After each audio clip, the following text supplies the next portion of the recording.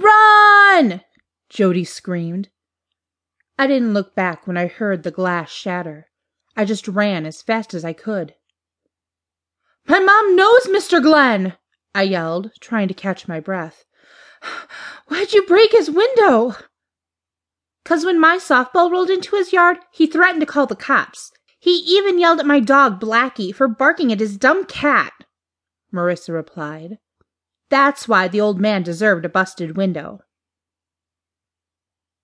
I was glad it was my street up ahead.